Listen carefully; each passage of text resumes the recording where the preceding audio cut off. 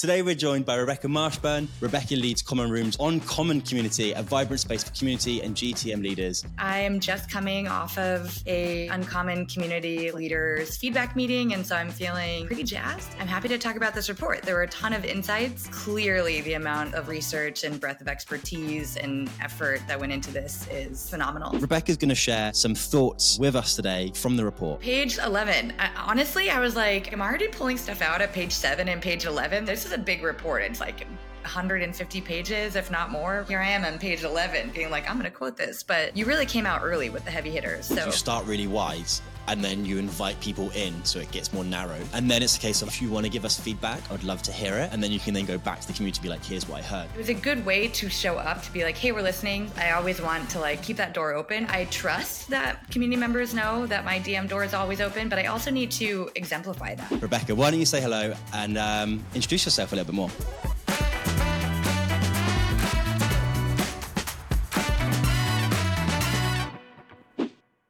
Hello and welcome to the Digital Community Leaders Podcast, where we chat with community managers, champions and founders about their experience leading and supporting digital communities. My name's Pete Heslop and I lead the team here at Steadfast Collective, and we exist to craft digital applications that bring people together. We created the Digital Community Leaders Podcast to be a bite-sized look into what it takes to start, grow and scale digital communities. Today, we're joined by Rebecca Marshburn. Rebecca is head of community at Common Room, an all-in-one modern customer journey platform that connects community data to product and CRM insights. Rebecca leads Common Rooms on Common Community, a vibrant space for community and GTM leaders to share best practices and gain experiences. Rebecca, why don't you say hello and introduce yourself a little bit more? Hey, thank you so much for having me. I think you did a great introduction, maybe also because I was like, hey, here's some notes. So thank you. I am Rebecca Marshburn, as Pete said. I am just coming off of a Uncommon Community Leaders feedback meeting, and so I'm feeling pretty jazzed, and so I'm really happy to be here.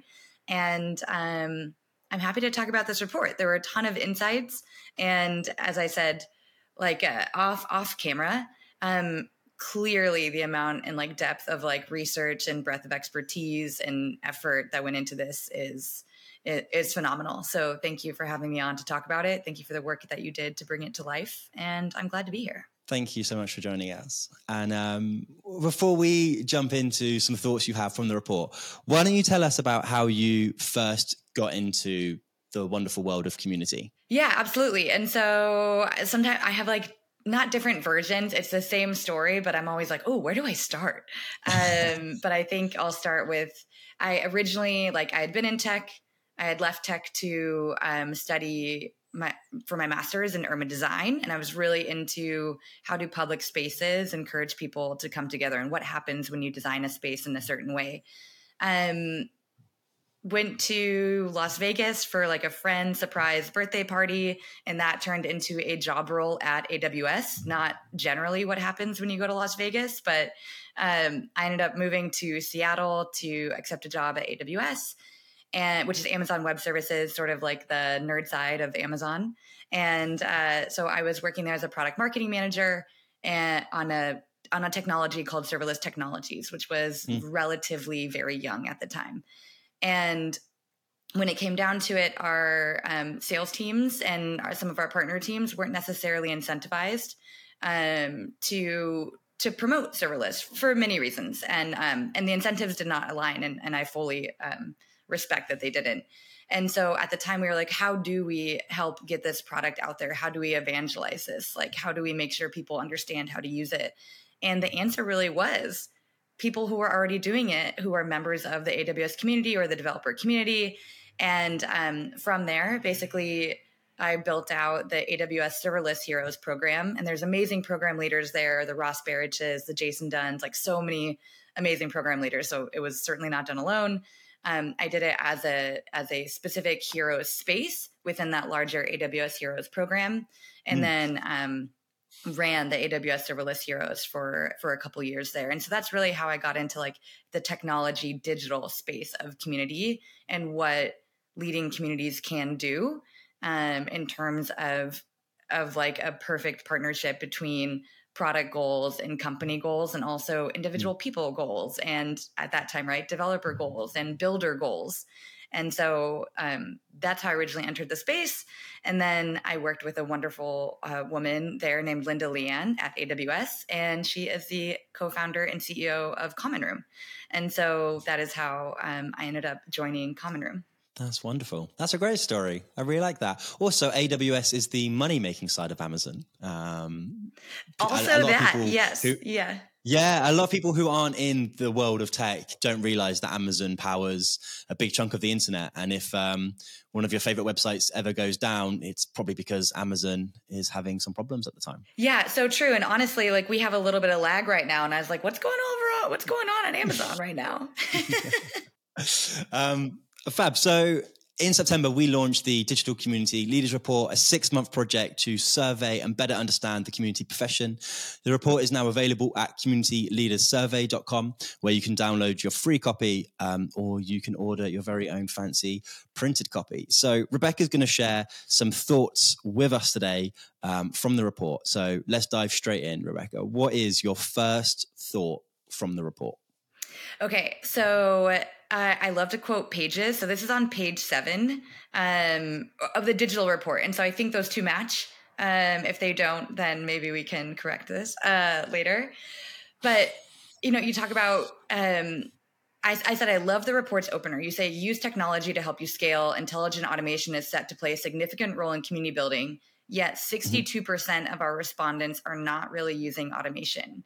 And this really caught my eye because I think that at least at Common Room, like one of the quickest ways to value for people that are using it as a tool is like, oh wow, I can actually automate certain things in my, like my welcome messages, my check-in messages, some of these things that just take a ton of manual time, but are so important in terms of that touch point with a community member, treating someone like an individual, welcoming them to a space, helping them get context and understand and orient themselves in that space. And so I had just written in my notes here, right? Like, I think this also indicates that if we're not really using automation, we likely aren't using technology to do a lot of things. And so coming from my seat at this dinner table, and I sit at the table, or sometimes I wave at the table and I'm like, oh my gosh, it's an amazing table with like a lot of like really experienced, community leaders and people who've been doing this for 20 years, right? People who have been thinking in these ways for such a long time. They're writing books, they're using tools, they're creating tools, they've advised tools that if we're not using a lot of technology to do these things, then we have to shift toward that way. So if there's 62% of people aren't really using automation, and that's sort of like a gateway way to use the technology, then I'm like, oh, there's probably so many other things that 62% and probably even way more are not using technology to better measure the outputs of their community if they're like trying to tie those outputs to a larger company goal, right? Or they're not using that technology to like immediately send themselves alerts when something is happening, to identify who it is in their community, just to understand that if this person who is talking to you on one channel is also the person who's asking a question on another channel, is also a person who recently attended your webinar, is also the person who logged into your product for the first time or hasn't logged back into your product for 3 weeks. There are so many pieces of data to tie together to really understand that individual person's journey, that if we're not even using automation to welcome an individual person, then I can't imagine all the other ways that we're not using technology to help bring those like member, individual, personal insights to our fingertips so we can really understand who we're serving, why we're serving them, and what they need. Absolutely. And one of the other statistics in here was that 41% of folk said one of the challenges for next year was time spent on admin. And for me, that just says that community managers often get so in the community, they're not working on the community. So obviously you mentioned there like the concept of a welcome message, but there's other things that you can use automation for. So that was a great example would be, this person was logging in every day and they haven't logged in for 2 weeks. Do you want to check up on them? Now that sort of thinking could happen in your head, or you could just outsource it to something else. So that actually when folks start becoming cold in the community, you're going to get a report about it.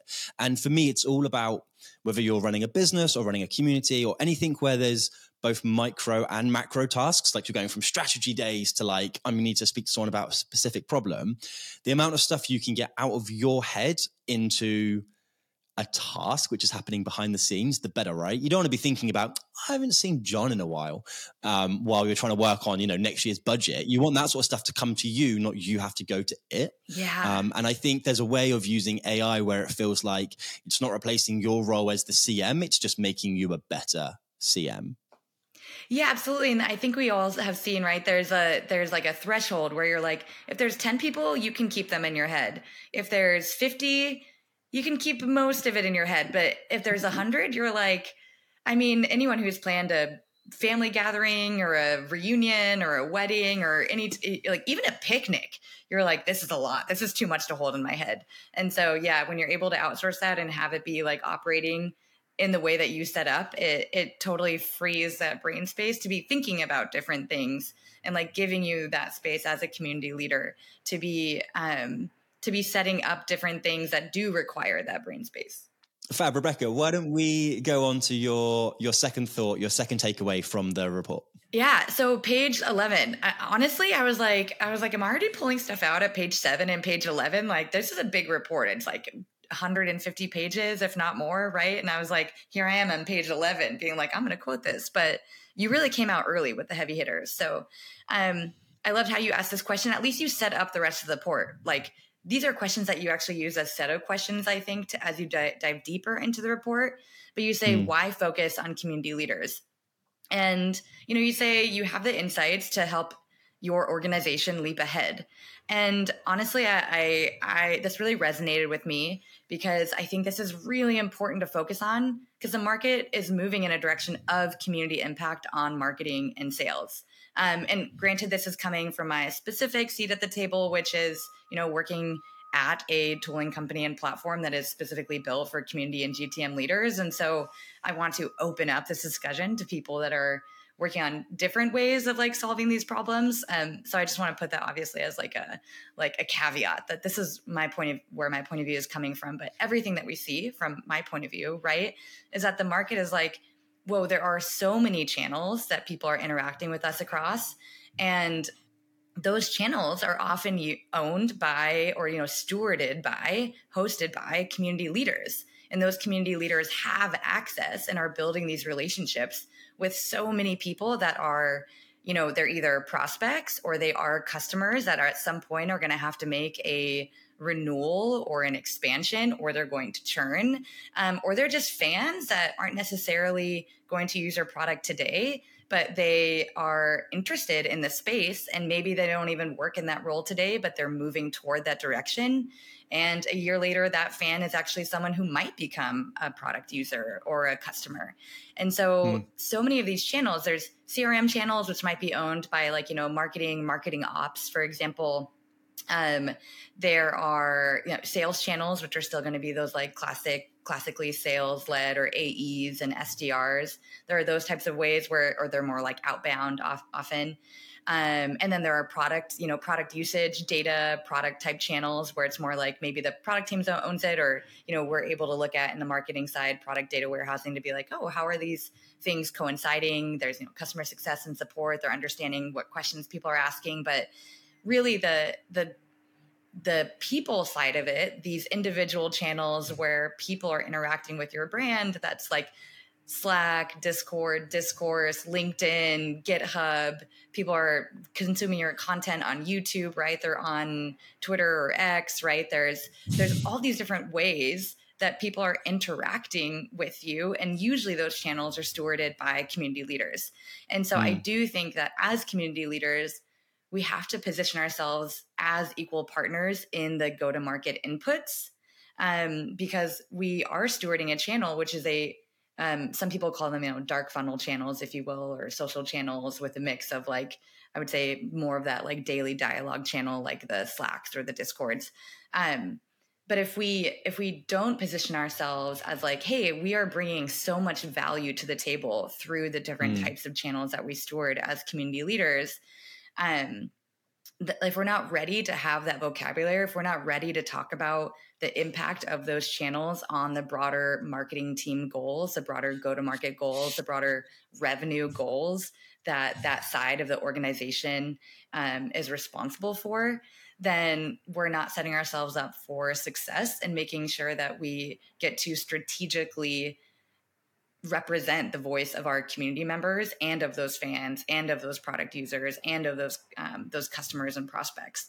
And so I think that why focus on community leaders, right, is really important. You say that they have the insights to help their organizations leap ahead. And that's so true. By delivering insights and outcomes through our community work, we as community leaders can help the organization leap ahead. But we need to be like firm, or at least confident in what we're bringing to the table and what those insights, how they actually like roll up into those broader business goals. Spot on, exactly. Like it's all really fun and soft and fluffy, having a community, which is a really lovely place to be. But ultimately, there's business ramifications of what you're doing, which are hopefully positive. And if you want a seat at the bigger table where you're maybe asking for more budget, maybe asking for more team, it is switching that vocabulary to be like, I understand on the metrics you want reporting. Ultimately, engagement might not actually mean anything to your C-suite, but if you can show, support times decreased, or whether you've shown churn decreased or whatever it is, then that's the sort of metrics that are actually going to get folks' attention. And it's that kind of switch from being, I'm a CM, but I'm also delivering business value and making sure you're using the correct terminology and just kind of leveling up a little bit in that. And I'm guessing, that's some of the data people getting out of Common Room would assist them in that, right? It's a big part of what you're delivering.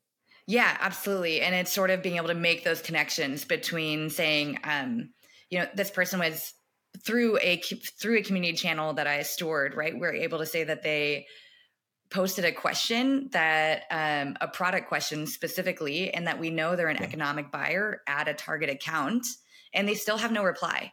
So how do we make sure to like close this loop, to make the iteration feedback loop quicker, to make sure the responsiveness is there, to make sure that when we're also setting our other teams up for success, so we're setting the customer success team up to say, like, when they get on that call the next time with their customer, hey, we saw that you had this question. This is, we answered it. This is the way that we had answered it. So they're not flat-footed and being like, oh, I didn't realize that you posted a question somewhere and you never actually got any reply. That's such a different way to approach that conversation. And so I think that type of community work and that type of way that we can, I keep saying steward, right? Because I don't want to say own these channels. Like, we steward them, we host them, we bring them together, and we guide them.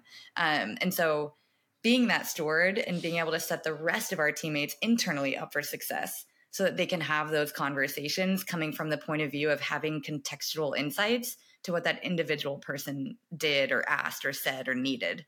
I like it. And I like it. There's a part in the report where we talk about where do you sit as a department? Do you sit in marketing? Do you sit in ops? Do you have your own department? And I think in the UK, slightly different to the US, some of the metrics were.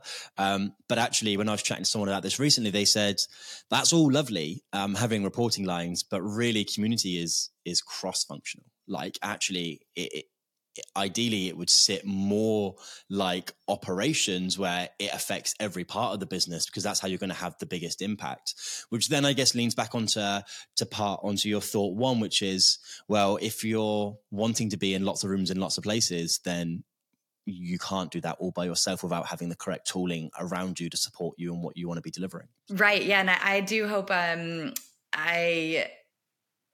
I hope one day that it is more of like that kind of ops, like larger umbrella. And I think part of this work that we're all doing together now is hopefully like ends up going in that direction, is actually going already in that direction. But I think we're still like tilling the soil in order to get there. And I think it takes time, right? I think it takes time for each of these functions for us to even articulate what this function is doing, for us to then prove out what we have articulated, our hypotheses are, right? And then for whole teams and organizations who have been working in very specific ways for a long time to then adapt. And so I think this work is like tilling the soil so that ultimately we do end up adapting, and there is a more like cross-functional ability of the community to be seen at that like highest table. Fab. Rebecca, let's go on to your third thought. What's your third kind of takeaway from the report? Okay, so on page 45, I think I actually left you with so many thoughts, but on page 45, you say community leaders derive metrics, or one of your findings rather, is that community leaders derive metrics from their goals. The following top 3 metrics cut across all online community type surveys. So that's incredible to me. All online community type surveyed. Online community participation, community size and growth, and stakeholder satisfaction. And I don't know if these are stack ranked in a specific order, but my note here is like, I think we need to reverse the ratio on these outcomes, and that we should place stakeholder satisfaction and business impact as the number 1 metric. And I think that this could be somewhat of a spicy take. And so I was like, hashtag let's discuss winky face, I believe is what I actually put in my notes. But yeah, I do think, at least coming from the, B2B SaaS world, where I do roll up specifically into an organization that does also have revenue goals at the end of the day, that for me, I need to, and I would encourage a lot of people in this industry who are rolling up to organizations that have they need to know what their organization's ultimate goals are, what function they report into. But that stakeholder satisfaction and business impact should be the number 1 metric, or the first metric to look at. Because ultimately, if you're doing great work, if you're increasing online community participation, or fostering, maybe it's not increasing, but it's making sure that the participation is healthy, community size and growth is healthy. But if you don't have stakeholder satisfaction, your work will likely be short-lived. It will likely end up being something that's questioned rather than revered, right? It'll likely be something where it's like, okay, if we need to make organizational cuts because we're looking at that revenue bottom line, then that's cool that these things are healthy, but I'm actually not satisfied with what I'm seeing from this role function, or the outcomes of this community work. And so my friends and I would make pasta, and we actually love the pasta sauce more than the noodles. And so we would always talk about reversing the ratio, that we'd have way more sauce and like 3 noodles rather than like a bunch of noodles and like a little bit of sauce. We'd be like, oh, let's reverse the ratio on that pasta. And so I think with this, the online community participation, community size and growth, and stakeholder satisfaction, like, let's reverse the ratio on this and put stakeholder satisfaction at the highest level on top. To understand that all the work, to really look at with an interrogative eye, an examining eye, how is the work that I'm doing leading to stakeholder satisfaction, and them being able to hit their goals, which are, as a company, right, are organizationally shared company goals. I really like that as well, because you may have buy-in from your head of marketing or your head of product to go run the community, but it's only when you start really delivering results for the business is when you start going to other parts of the company and going, oh, actually, you go to your head of IT or something, and you go, oh, I need something from you. This is the impact of having on the business. It makes it easier for anyone, whether it's the CFO or any other decision maker in the business, to really give you their time and attention when you're not just doing a thing which is making your department looking good, but actually making cross departments looking great and helping with the wider stakeholders, whether that's support or finance or whatever it is. And it's so much easier when you're making other people's lives easier to then go and ask for stuff, right? Whether it's more funding, or whether it's more support, or whether it's, actually we want the CEO to come write some content and get involved in the conversation. If they're seeing value after value towards the company goals, it's so much easier for them to go, this is the correct kind of use of my time. Yeah, I think it probably is like the same way that we would treat our external community members, right? And we want to acknowledge their work, or what their contributions, or what they bring to the table, or what they're trying to do. We want to serve their needs. It's like, how do we look at our own internal team members, our own internal cross-functional teams or partner teams or stakeholders? How would we also treat them as community members? Like, let's acknowledge their work, what they're trying to get done, what their contributions are, how they're trying to get that done. And then how do we serve that as well? And I think that also is the beautiful thing, and also something that makes community work so tricky, is because you do have a lot of members that you're serving. There's very deeply like I don't want to say two sides, because I don't want to, it's not like they're pitted against each other, but there is external and internal needs that you want to address and that you want to acknowledge and that you want to serve. Absolutely. Love it. Rebecca, do you want to go on to your final takeaway from the report? Yeah. So just thought 4 is, I wanted to note it here. You had on page 115, you had said you had asked, how satisfied is your community with their online community experience? And this has been really top of mind for me, because as a community steward of the Uncommon community, I think I have, strengths. I have areas for growth. Our community has strengths. It has areas for growth. And actually, Pete, this came out of a conversation that I was in with you at the Unconference just a couple months ago, I'm not sure exactly what it is, maybe a month ago in London, where we were talking about applying how to borrow, but then make our own different standards or processes that, our marketing counterparts use. And one of the conversation pieces revolved around, net promoter scores, or NPS. And I really think it was you that I was talking about this with, but I remember writing in my notebook, I wrote, why have I not done a community promoter score yet? Like, I'm talking about this and I'm in a conversation around it, and I think it has value and is worth borrowing, yet I haven't done this yet. And so that was like many actionable takeaways, but the top actionable takeaway where I was like, this is something I can do now. And it's something that I can, let's say I come to an unconference again, then I can talk about the experience of having done it, and like what the outcomes were, and then help others understand if it's something to undertake for them or not. And so I had created our first, in the Uncommon community, our first community promoter score, CPS benchmark survey, and then have just now started the subsequent follow-ups. So it was a simple survey, would you recommend the Uncommon community to a peer, colleague, or friend? Just like that's how it's asked in marketing, would you ask, or would you recommend brand X to a peer, colleague, or friend? And then it was yes, maybe, and no. And now for each of those groups, I've set up individual feedback sessions or group feedback sessions around like what someone loves, what they want to see more of, and what they wish we would stop doing. And so this idea of community satisfaction is like, we can see sentiment. And again, I think this goes back to point 1 about the tooling. There are like incredible ways that we could be leveraging technology and AI and natural language processing and MLLs and like all those things. Right now, there's plenty of technology out there to help us understand broad sentiment, and to even understand like individual community member sentiment, and then how that like affects the broader sentiment overall. But that sentiment only kind of tells you so much. And there are also ways that we can now be using technology to really understand what our like partner teams have done in the past, something like borrowing from a net promoter score, right?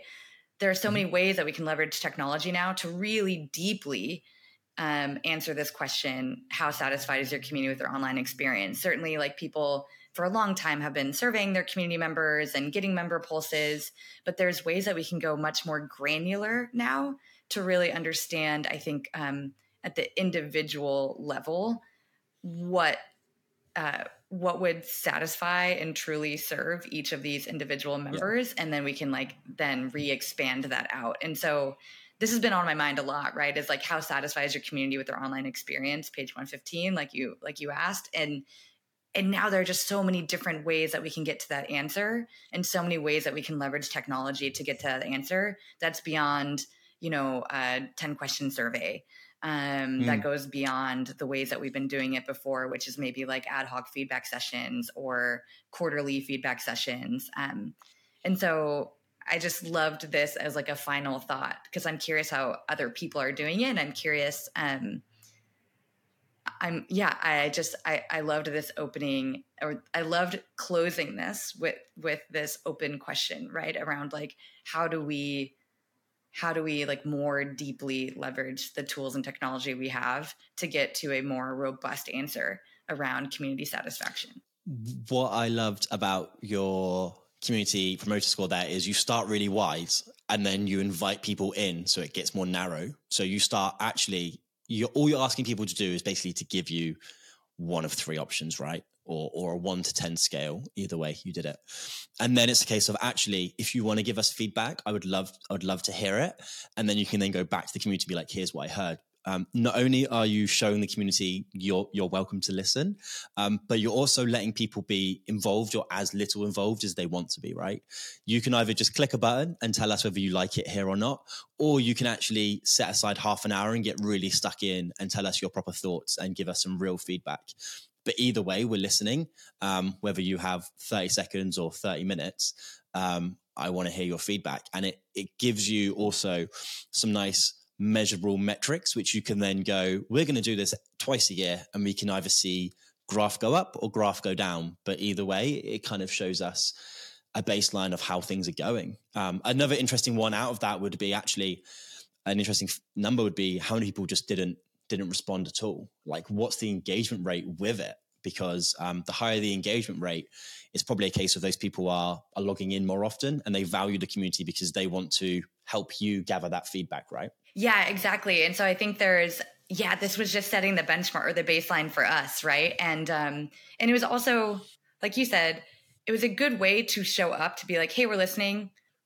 I always want to like keep that door open, where it's not like, I trust that community members know that my DM door is always open, but I also need to exemplify that and show that. So it's another way to show that, and then to like share back in the very public community channel, hey, here's what we heard. And honestly, it was like we had at that time, it had only been open, I'd sent it out and it had been a week, but that's where we're going to get the bulk of our answers.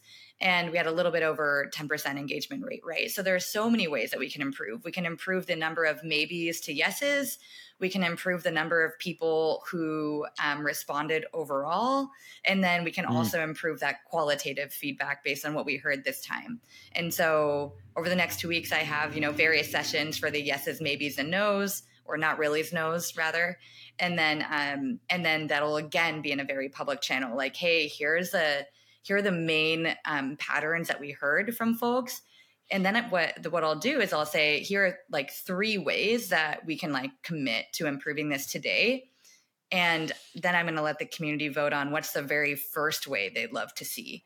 And so that way it still is a dialogue between folks, and it still is like representing that we are listening, we can take action. We might not be able to take action on all of these things at once. So then like, please let us know from what we've heard from you, what is most important to you. Mm-hmm. So it's not like it's not certainly a perfect democracy, but it is this goal of showing up with a listening ear and then taking that feedback and then moving forward with it. And so, yeah, I think when we do this, what I had promised the community is we'll do this again at the end of Q1.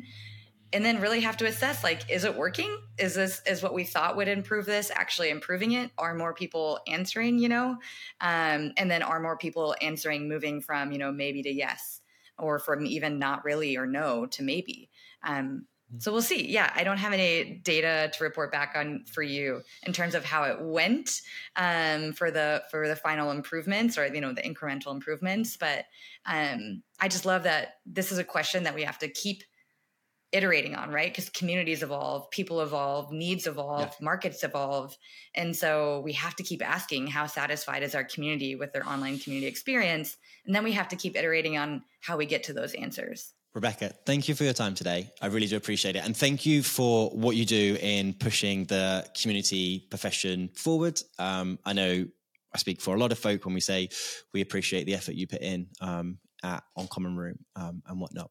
No, this was wonderful. And thank you so much again for all the work that you've done to bring this report together and for having me on the show. And I look forward to seeing you in the community. Thank you so much. People can find me on X at Becca Odelay. They can find me on LinkedIn at Rebecca Marshburn. And they can join the Uncommon Community Slack, which is where we have our daily conversations at commonroom.io/uncommon. And there's a way to just click on the Slack and join that. And they can try out Common Room as a product and find out more about it, how we bring all of your member data insights together across your CRM, your product usage data, and all those community channels you stored at www.commonroom.io. Perfect. Thank you.